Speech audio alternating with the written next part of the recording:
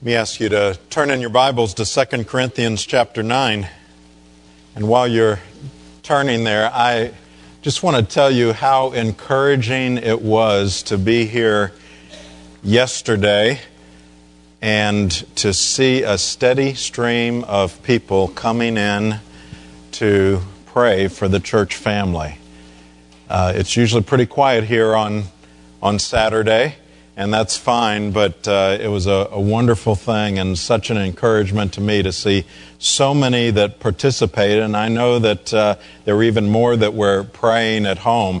And I heard again and again how meaningful it was to the people who came, how wonderful it was just to be here quietly in the sanctuary and praying. And I would encourage you to take part in the next opportunity. We had a prayer walk on Thursday evening, which also was a wonderfully encouraging time to pray about where God is leading us with our building and to continue to capture a vision for that. We've had kind of strange titles for sermons, and if you're visiting with us, I want to explain that, the whole idea of here and now. It is a theme of stewardship season, a stewardship focus that we are having right now for the next couple of weeks.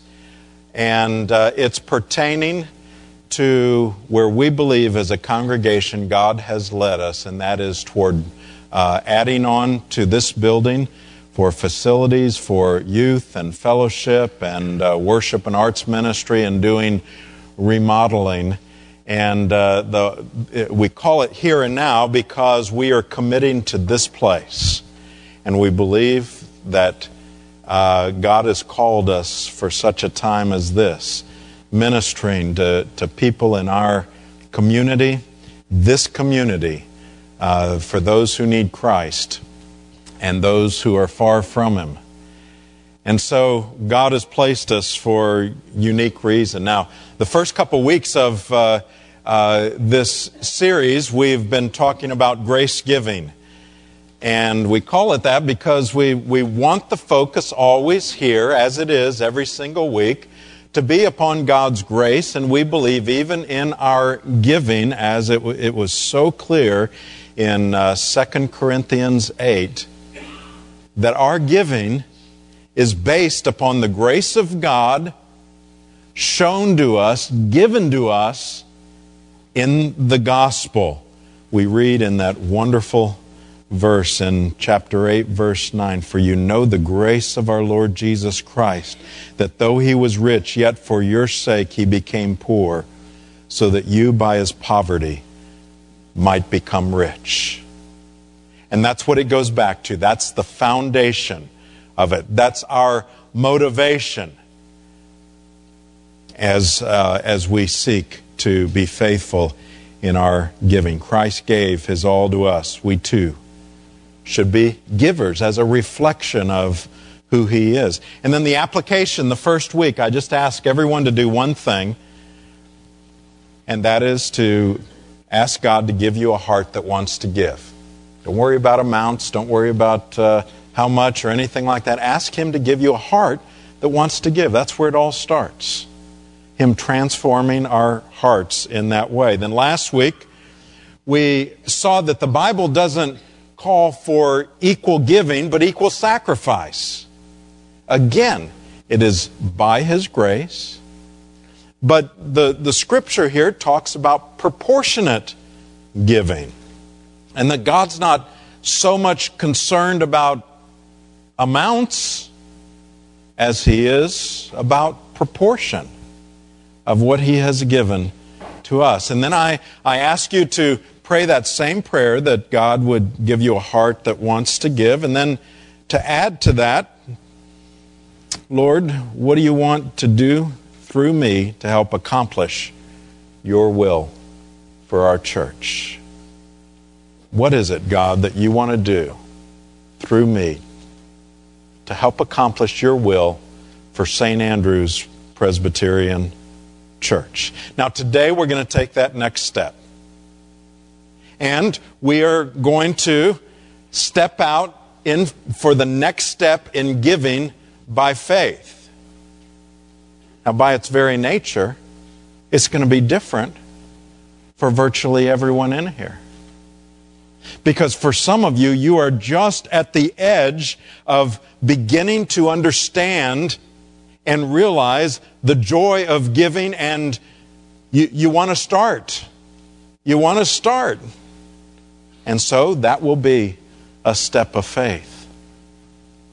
For others of you, it will be adjusting your attitude about your giving. For some of you, it may be reviewing how you spend and save and borrow.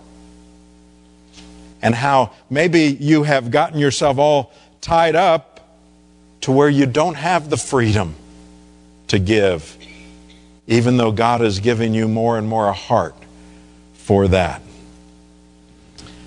I will tell you, whatever step God leads you in, by faith, you will be blessed. And it is, for most of us, a progressive thing as we learn these things. Let's read our text. It is in 2 Corinthians 9, beginning with verse 6. The point is this, he says, whoever sows sparingly will also reap sparingly. Whoever sows bountifully will also reap bountifully. Each one must give as he has made up his mind, not reluctantly or under compulsion, for God loves a cheerful giver. And God is able to make all grace abound to you, so that having all sufficiency in all things at all times, you may abound in every good work. As it is written, He has distributed freely. He's given to the poor. His righteousness endures forever. He who supplies seed to the sower and bread for food will supply and multiply your seed for sowing and increase the harvest of your righteousness. You'll be enriched in every way for all your generosity, which through us will produce thanksgiving to God. For the ministry of this service is not only supplying the needs of the saints, but is also overflowing in many thanksgivings to God.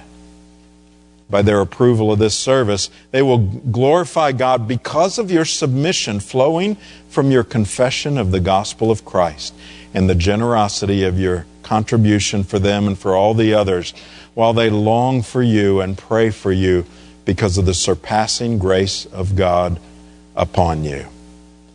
Thanks be to God for His inexpressible gift. This is the word of the Lord. Thanks be to God. Let's pray together. Indeed, thanks be to you, O God, for your inexpressible gift, and that is the gift of salvation in the Lord Jesus Christ. You've shown us again that's the foundation even as we consider giving. And so, Lord, we pray that would be where we begin, out of a heart of gratitude, of thanksgiving to you. And so we come before you with open hearts. Will you give us open hands? We ask this in Jesus' name. Amen. Now, last week we talked about how God had emphasized that we are to make a conscious decision as we think about what we are to give. That it's not about an emotional decision or me or anyone else manipulating you. God doesn't do that. In fact, He says, decide. Make a conscious decision. Each one must give, He says in verse 7, as he has decided in his heart. So we're going the next step and say, okay, if we're going to make this conscious decision, on what do we base that decision? We need to begin to think about, okay, well, what does He want me to give? I want to give. I want to take a next step in faith. I don't know how far that will be yet. God, give me the faith for that. How do I decide?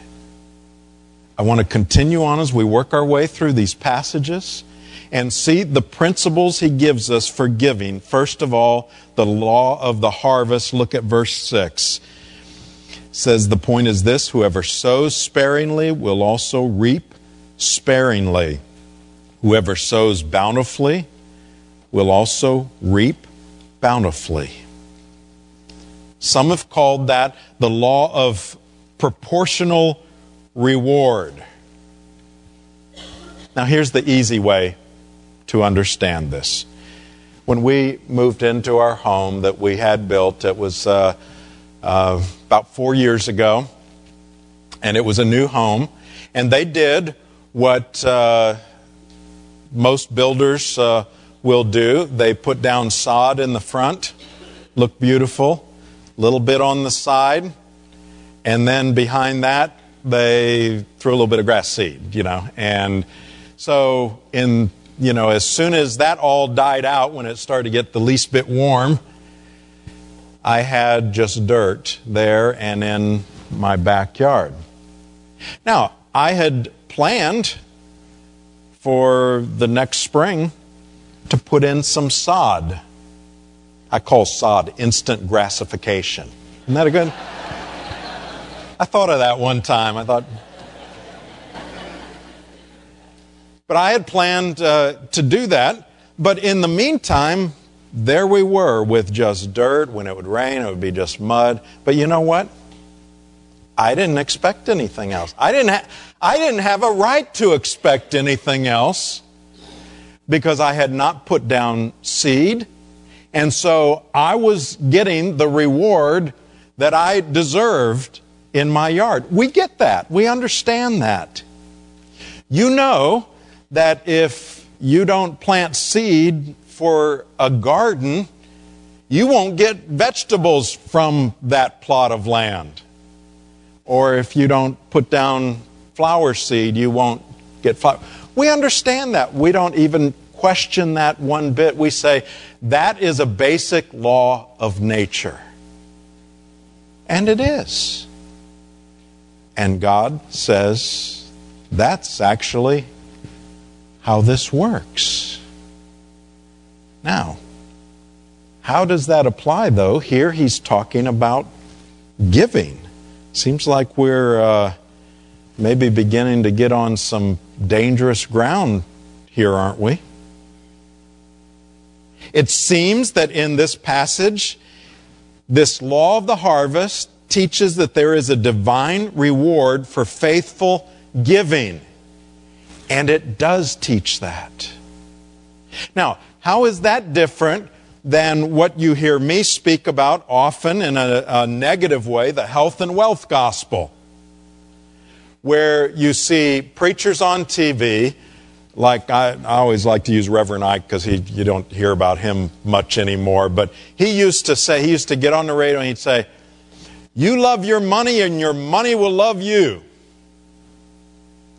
And he would have all these testimonies on his radio program.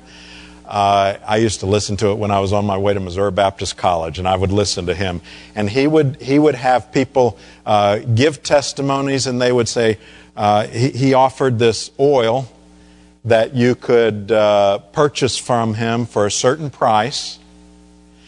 And people would call in and they'd say, "Oh, Reverend Ike, I put that oil on my old broken down Volkswagen, and now I'm driving a Cadillac. It's wonderful." And he would say, "Just send in your $5, and he would send them back probably 3 cents worth of Crisco oil, I imagine, was in there. I don't know.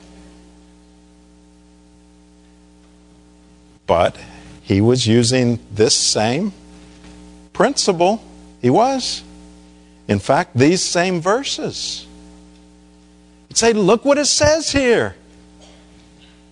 You give a little bit and God's going to give you a bunch more. So how does what I'm saying, that there is divine reward for faithful giving, differ from Reverend Ike or those that are more current? Well, it's true that Paul is saying that this is one investment that you will not lose on. But he is not saying you'll get richer. Not at all. God supplies. Not so we can have a whole bunch more money. Not so we can have a bunch more cars and so on. Bigger houses, build our own wealth. He supplies so that we can give more. Now, are any of those things I just mentioned wrong or sinful? No, not in and of themselves. Don't hear that. And yet, we are not to give in order to build our own little kingdom. You know how John Wesley applied that? He said, here's what I think we should do. Make all you can, save all you can, and give all you can. It's real simple for him. He didn't have any problem with making. And in his day, by the time he was done with his wonderful ministry, he was a wealthy man by some standards in England. But at Oxford, he figured out he could live on about 28 pounds per year. We won't try to figure out how much money that was. About 28 pounds per year. And one year he made 30 pounds, so he gave those other 2 pounds to the Lord. And then he made more money the next year. And so he had a choice to make. What is it? Well, the choice he made was, I can live on 28 pounds. So he lived on 28 pounds and he gave the rest to the Lord. And he continued to do that.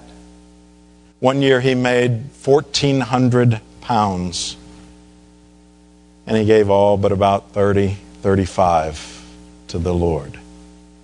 Now, that may not be exactly your calling, but that's how he applied this.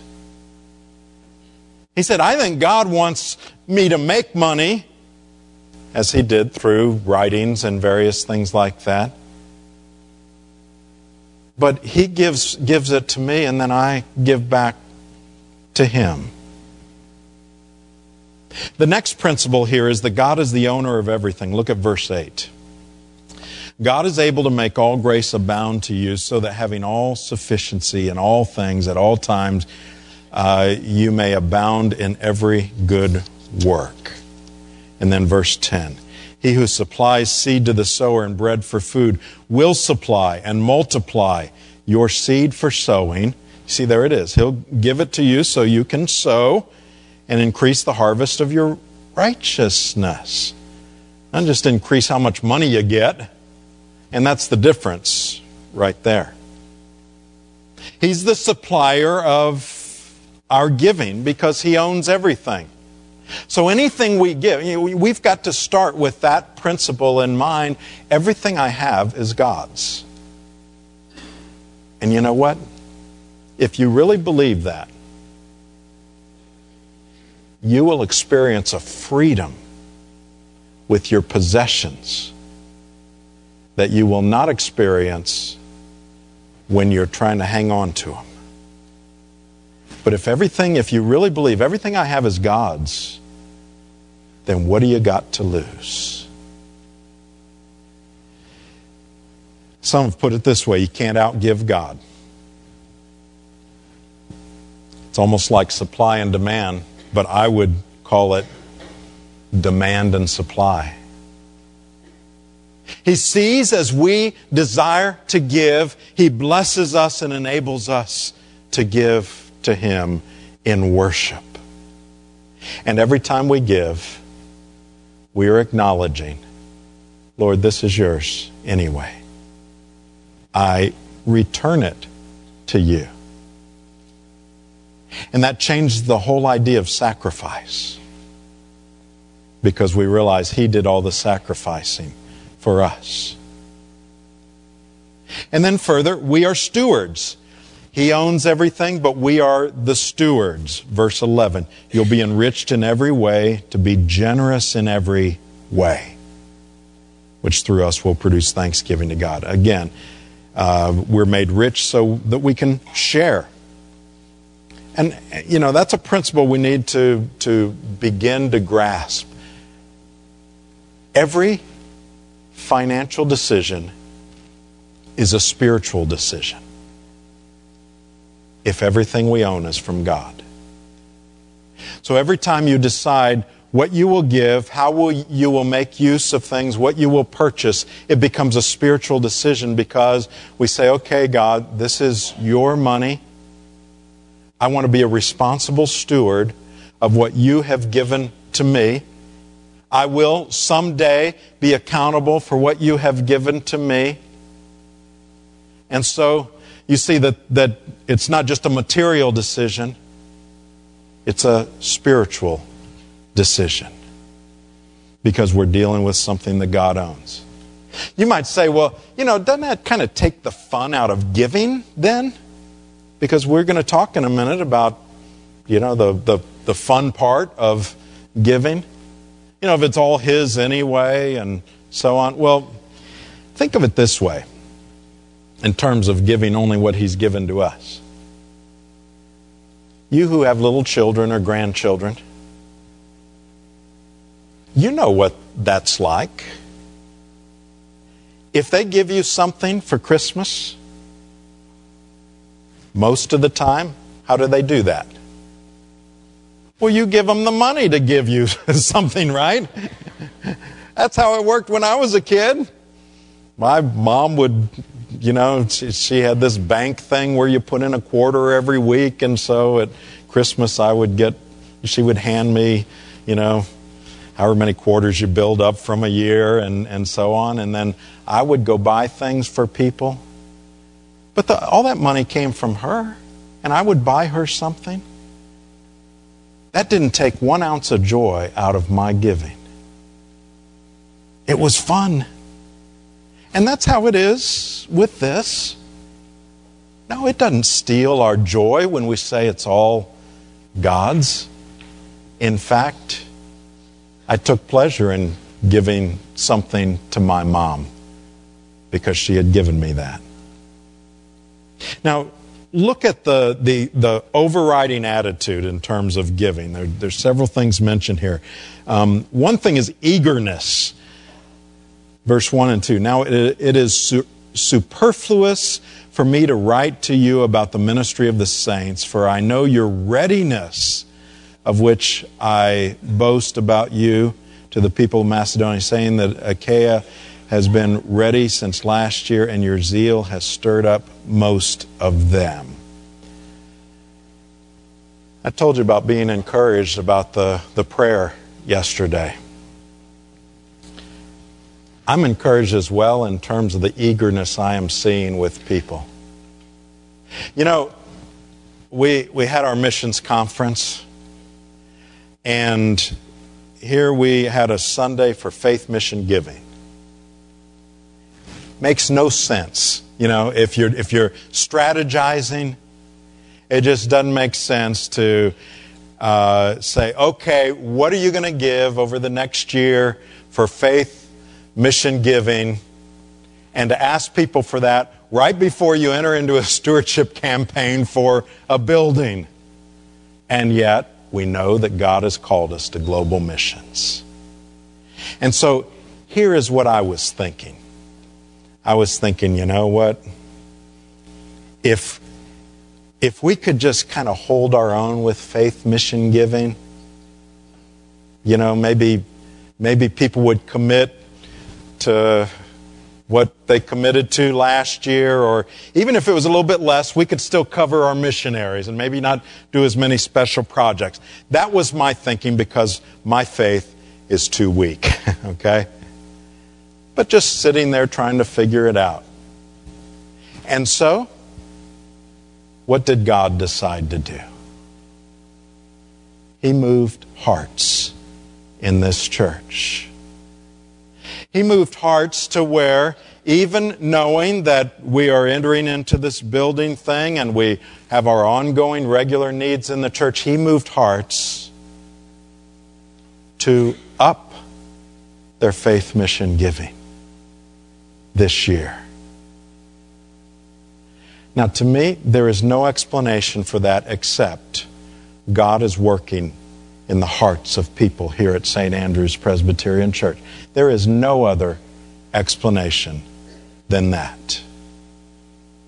I believe that's what Paul was rejoicing in, that kind of an eagerness. And that's what we're seeing. And then he talks about the cheerfulness. Verse 7, each one must give what he has decided in his heart, as he has decided in his heart, not reluctantly or under compulsion, for God loves a cheerful giver. The word in the original, I know you've heard this before, is hilaron. That's where we get our word hilarious. God loves a cheerful giver. Hilarious in terms of our giving. You know, personally, I'm not a very good buyer. It takes me a long time to kind of pull the trigger and to buy something. I'm one of those kind. And then I very quickly, often, have buyer's remorse.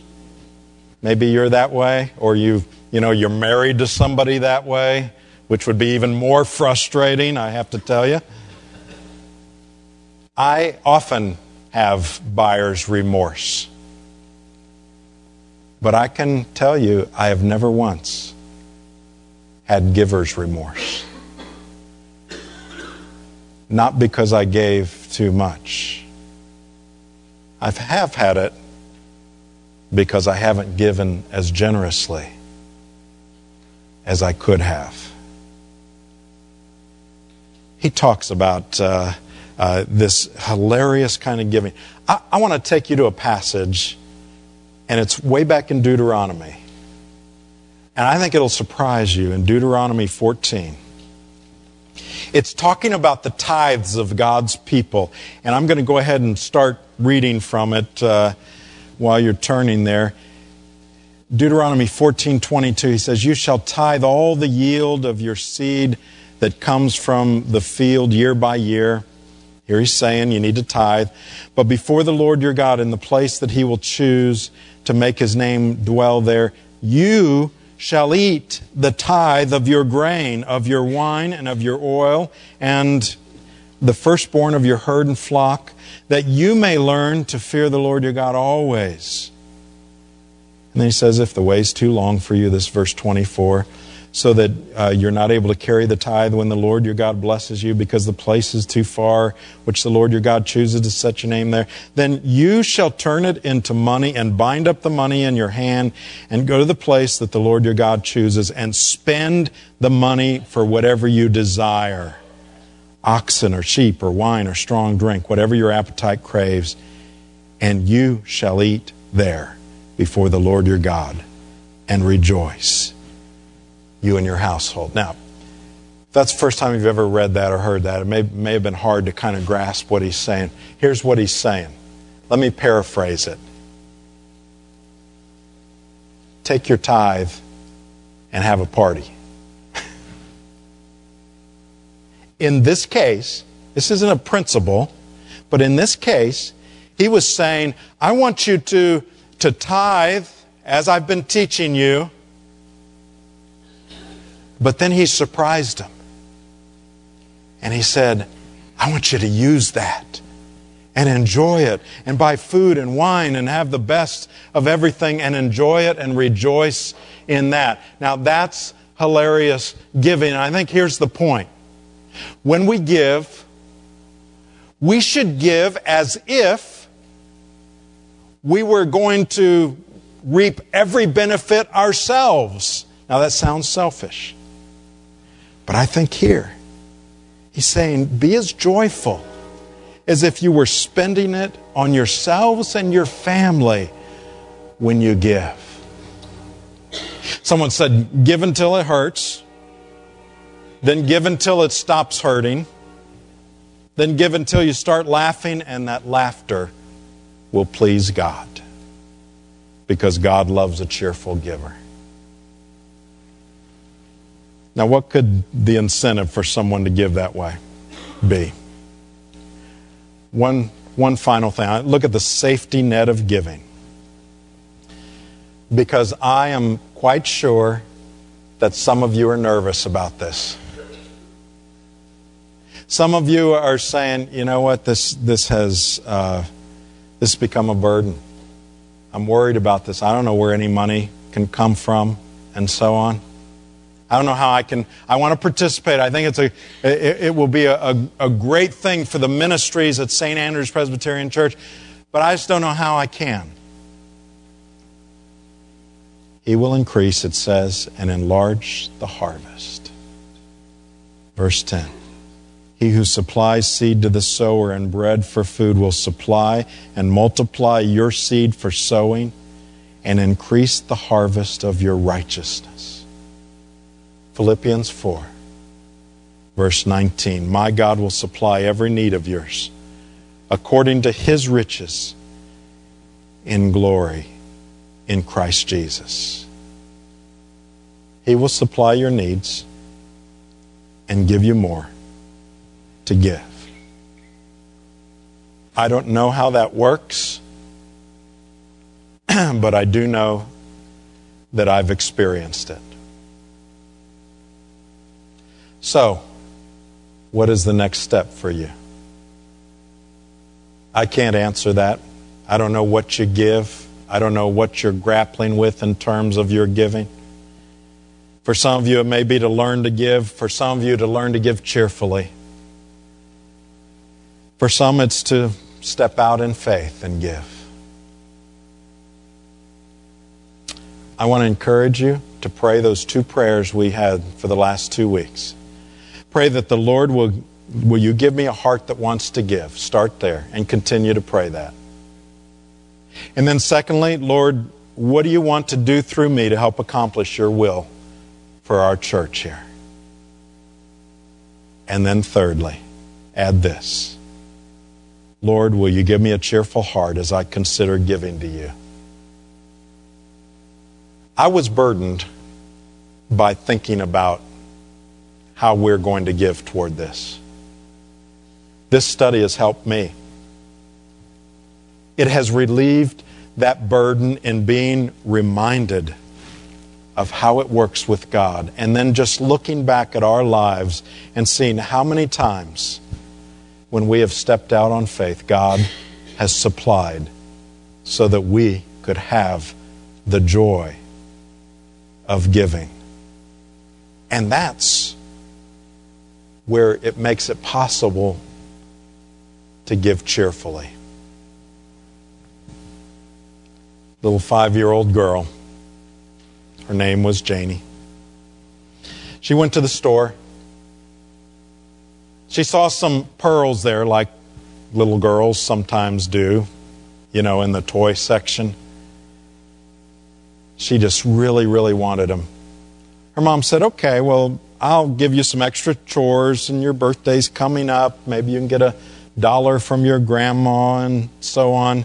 She went home and emptied her piggy bank, and there was 17 cents in there, and she added that, and eventually she got the $1.59 for these beautiful pearls. She wore them all the time, except her mom wouldn't let her wear them in the bathtub because she said your neck will turn green, so you can't do that. Her dad went to say goodnight to her, and he said, Janie, do you love me? Well, of course I do. He said, will you give me your pearls? She said, oh, not those, Daddy. You can have some of these other toys, but not the pearls. He said, okay, good night, I love you. The next night he did the same thing. and one more night. And then the next day he came home from work and Janie was sitting there and she was crying. And in her hand was the little tin box with the pearls. And she said, "Daddy, I love you. Here." He took the pearls and he reached into his coat pocket and pulled out a black velvet box that had real pearls in it. And he gave it to little Janie. He was just waiting for her to give up the dime store stuff so that he could give her the genuine treasure. If you let go, you will be made rich in every way so that you can be generous on every occasion. Let's bow together.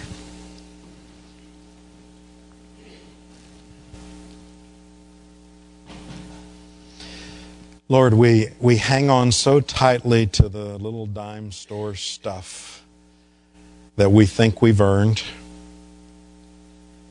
And yet you so desire, because of your great love for us, to help us experience so much more. Again, Lord, will you help us to open up our hands to you? Give us hearts that want to give. What is it, Lord, that you want to do through us to help accomplish your will for our church? Will you give us cheerful hearts as we consider giving to you? We pray in Jesus' name. Amen.